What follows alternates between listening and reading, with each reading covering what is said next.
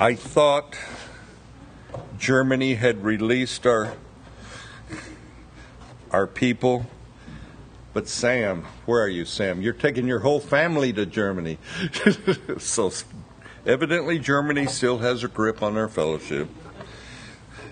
But we'll pray for you, Sam. We're in Deuteronomy chapter 5. Moses is down to his final 45 days of life. Moses has been told by God he cannot enter the land of plenty, the promised land. And this devastates Moses, because for 40 years Moses had led the children of Israel. He is the one that brought them out of Egypt. He took them through the wilderness to where they are this day, and they're camped out just east of the Jordan River across from Jericho. Israel, after their 40 years of wandering, are finally ready to enter the promised land. It's interesting that Moses, who is about to die, is the oldest man in Israel at this time. He's 120.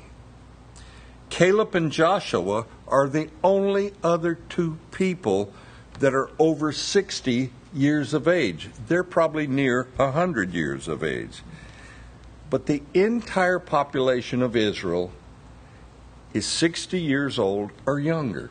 And there they are on the banks of the Jordan about to enter.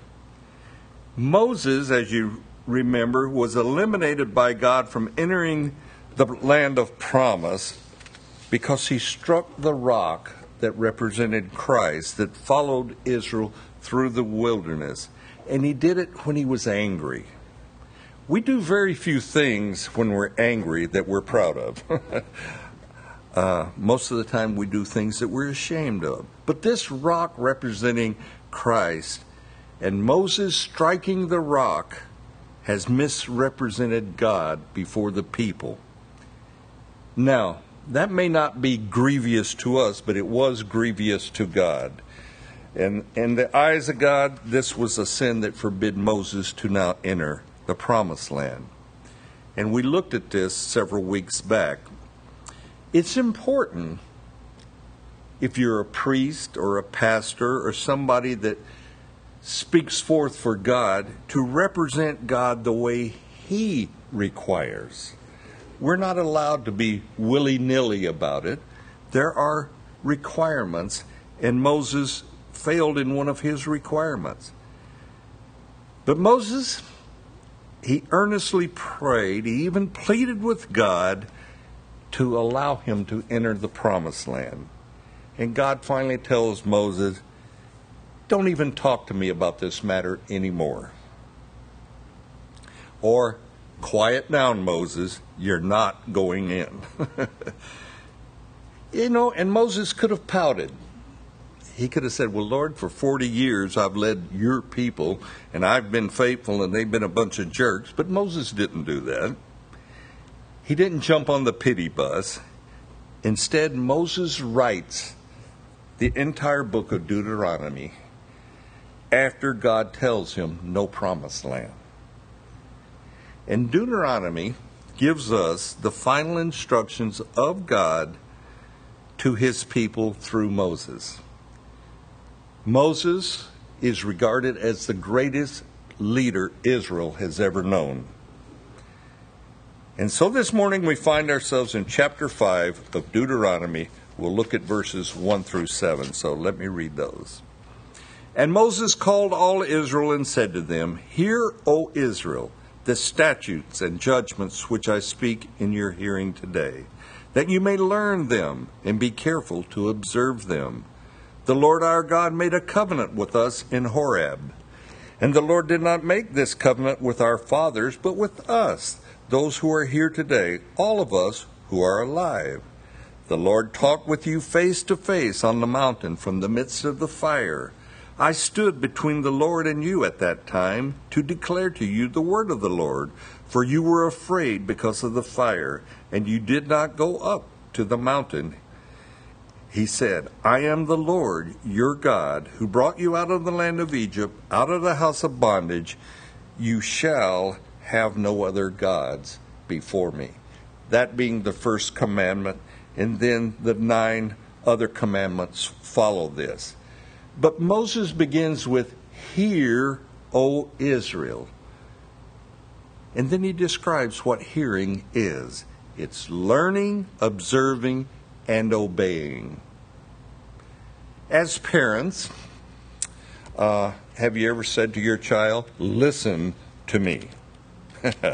How many times have you said that? My daughter will tell our precious little grandchildren, look at me, I'm talking to you. She requires that eye contact. It's not enough for them to, she wants to lock up with them. So, look at me, I'm talking to you. Give you the evil stare there. Verse 2, God made a promise, an agreement with all of Israel at Mount Sinai or at Mount Horeb. They're the one and the same. This is where God appeared to Israel. And he spoke audibly to the entire nation, and it scared the people so much that they trembled. I've been frightened by things like lightning and things like this, but I don't ever remember shaking or trembling because of fear. And I don't want to go there either. But the people, they cry out to Moses, you speak to us and we will obey, lest the voice of God kill us. Now I find it interesting that the people were afraid to hear God's voice. They're deathly afraid. And Moses in verse 5 admits that he stood between the people and God because of their great fear. Moses, he's been a faithful leader. He's been faithful to declare God's word to the people, which happens to be the primary mission of a pastor or a priest. Simply declare the word of God. Our responsibility as pastors and priests is to hear what God has to say through his word to us and give it forth. That's it. We only have one textbook. It's the Bible, and it's got 66 sub-books, but we only have one textbook. And our message really is to be a simple one. It's simple if we allow it to be simple. Moses is not declaring in the book of Deuteronomy any new revelation from God to the people. He is only reminding them what God has already said. One of the greatest words of advice I ever received before becoming a pastor was, you don't have to be a great speaker, but you need to be a good reader. If nothing else, simply read the Word of God to the people. And that's important. Verse 6, we have God declaring who he is. I am the Lord your God, who brought you out of the land of Egypt, out of the house of bondage and slavery. Egypt was not a pleasant place. In Israel's last days, in the nation of Egypt, the Pharaoh has laid upon them rigorous labor demands. They're to make more bricks. They're to gather their own straw. And plus all the male children are to be killed by Pharaoh. And so they weren't to have male babies. Now, as believers, our Heavenly Father doesn't want us to be enslaved, if you bring that forward. He doesn't want us to be enslaved to anything, even sin, and sin does enslave. Egypt represents sin in the Scriptures. God doesn't want any of Egypt in us. And the 10 Commandments that are listed right after what we read in verses 7 through 21 point out 10 definite things that God considers ready to enslave us. And he doesn't want us enslaved. But verse 7 is the primary commandment of the 10 commandments. You shall have no other gods before me. Obey that one, and the rest of them fall into place. Now, you may want to read through the 10 commandments at your own leisure, but we've covered that ground already in the past. But allow me to direct you to verse 29 of chapter 5. Oh, that they had such a heart in them that they would fear me and always keep my commandments, that it might be well with them and with their children forever. God is declaring to Moses, if only my people had a heart for me, to fear me, and to keep my commandments, then I would be able to bless them, bless my children for a very long time. No, he doesn't say for a long time. He says forever. An everlasting covenant made by God if we're obedient to him. That was Moses.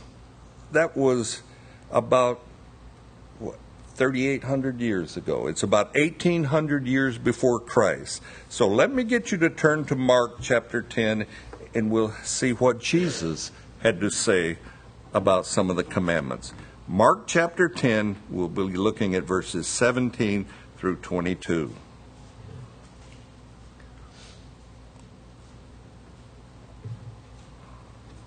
Second book of the New Testament, Matthew, Mark. That's where you have to be. Mark 10. Verse 17. Now as he was going out on the road, one came running, knelt before him, and asked him, Good teacher, what shall I do that I may inherit eternal life? So Jesus said to him, Why do you call me good? No one is good but one, and that is God. You know the commandments. Do not commit adultery, do not murder, do not steal, do not bear false witness, do not defraud, honor your father and your mother. And he answered Jesus and said to him, Teacher, all these things I have kept from my youth. Then Jesus, looking at him, loved him and said to him, One thing you lack. Go your way, sell whatever you have, and give to the poor, and you will have treasure in heaven. And come, take up your cross and follow me. But he was sad at this word, and he went away sorrowful, for he had great possessions. A rich young Jewish man comes running and kneels before Jesus. Good teacher, what shall I do to inherit eternal life? This young man, he understood that eternal life was a gift from God. Eternal life is an overwhelming thought. I mean, you can just marvel at the thought of eternal life. This young man wants to know, what must I do to go to heaven? That's what he's talking about. So Jesus' first question for this young man is, why are you calling me good? There is only one who is good. And he's saying to this young man, are you calling me God? Jesus is forcing this young man to consider his words. Verse 19, Jesus replies to this young man, you know the commandments. The same commandments that Moses has just spoken of when he's reviewing to the people. But notice, Jesus is asking about the 6 last commandments, the man-to-man commandments, which are the 6 last commandments. Perhaps Jesus knows already that this young man has been either faithful or unfaithful to the first 4 commandments that are between God and man.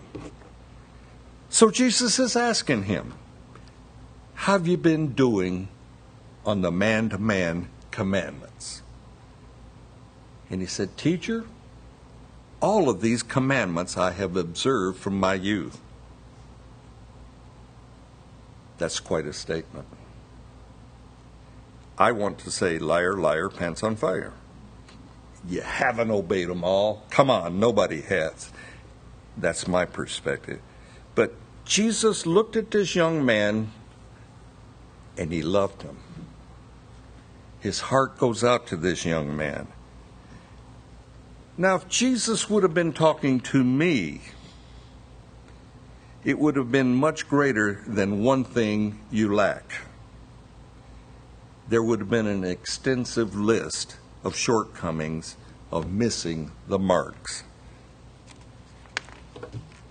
I don't like to admit this, but I have embellished the truth.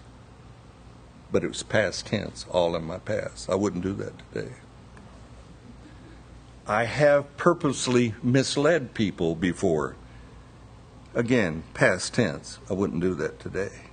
In other words, I've lied. I have taken things that I thought there were plenty of and said things like, oh, they will never miss one in whatever you put after it, one ballpoint pen, one notepad of paper, or whatever. So I've stolen. We won't get into not respecting parents. I've done that one too. And I would be saying to Jesus, please stop. But this young man says, I've obeyed those from my youth. This was a young man of character that stands before Jesus. But as he answered that, I think he's having memories flood across his mind where perhaps he wasn't totally obedient to the commandments. But that's just my thought. But this interaction that is now going on between Jesus and this young man is not a rushed encounter. Jesus has taken time to talk with him, to visit with him, and he's asking him a question.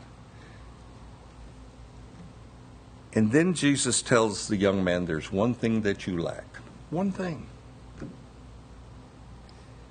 For the young man had not obeyed the very first God to man commandment, to have no other gods before the living God.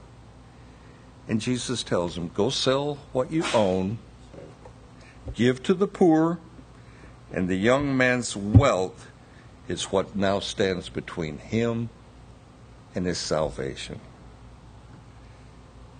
And Jesus reminds him, you called me good, but there is only one who is good. Go sell what you have and give to the poor. Don't bring it back to me, give it to the poor. And the young man has a chance to put into action the first commandment, to have no other gods before God. And Jesus tells him, if you do this, you will have treasures in heaven, eternal life. The thing you came to me and asked about is there if you will simply go sell all that you have, give to the poor, because that will remove what hinders you from following God. And the man can't do it. And Jesus asked this young man, whom he loves, one more question. Come, after you've sold everything, come and follow me. And live a life of selflessness. And don't we want this young man to say, yippee, I'll do that. And we want him to say, thank you, Jesus, for showing me the way to life, to everlasting life. But the story has a tragic ending. The young man goes away sad and grieved. And it says, for he had great possessions. Not only is this young man sad, so is Jesus. The heart of Jesus is sad. We realize that because now Jesus will talk to his disciples that follow him in verses 23 through 27. So let's look at those. Then Jesus looked around and said to his disciples, "How hard it is for those who have riches to enter the kingdom of God." And the disciples were astonished at his words, but Jesus answered again and said to them, "Children, how hard it is for those who trust in riches to enter the kingdom of God. It is easier for a camel to go through the eye of a needle than for a rich man to enter the kingdom of God." And the disciples were greatly astonished, saying among themselves, "Who then can be saved?" But Jesus looked at them and said, "With men it is impossible, but with God, for with God all things are possible." And we read these verses and we realize that Jesus doesn't want his disciples, who are astonished, they're absolutely shocked at his word beyond measure, and he doesn't want them to miss the truth here. The disciples have a question, and it's a great question. Who then can be saved? They're astonished because they realize Jesus has just eliminated every man-made possibility of being saved. It cannot be done by man. It's impossible for men to come up with a way, a method, a theory to be saved. You can't do it. Salvation belongs to God.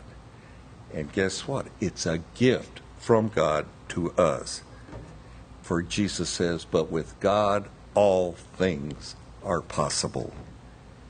And the path of salvation is the cross that Jesus spoke of in verse 21.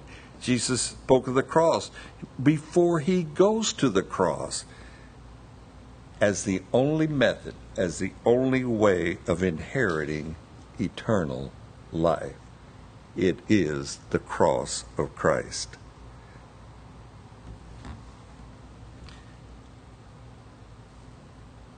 Salvation, a feat which is impossible with man, but is completely possible with our Lord.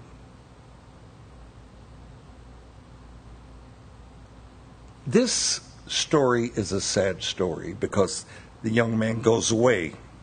Some have speculated that later he comes to Jesus and is willing to follow Jesus. But we don't know that. That's pure speculation. Maybe he did, maybe he didn't. But I think it's a sad thing today for any person, any group of person, any religion, any denomination to propose a way of salvation apart from Jesus Christ. Jesus said, "It's possible with me and with me only." So don't leave sad. We have the possibility of eternal life right before us. There will be people in the prayer room who will pray with you if you'd like to pray about salvation, eternal life. So don't leave here sad and discouraged. Let me get you to stand and we'll close in prayer.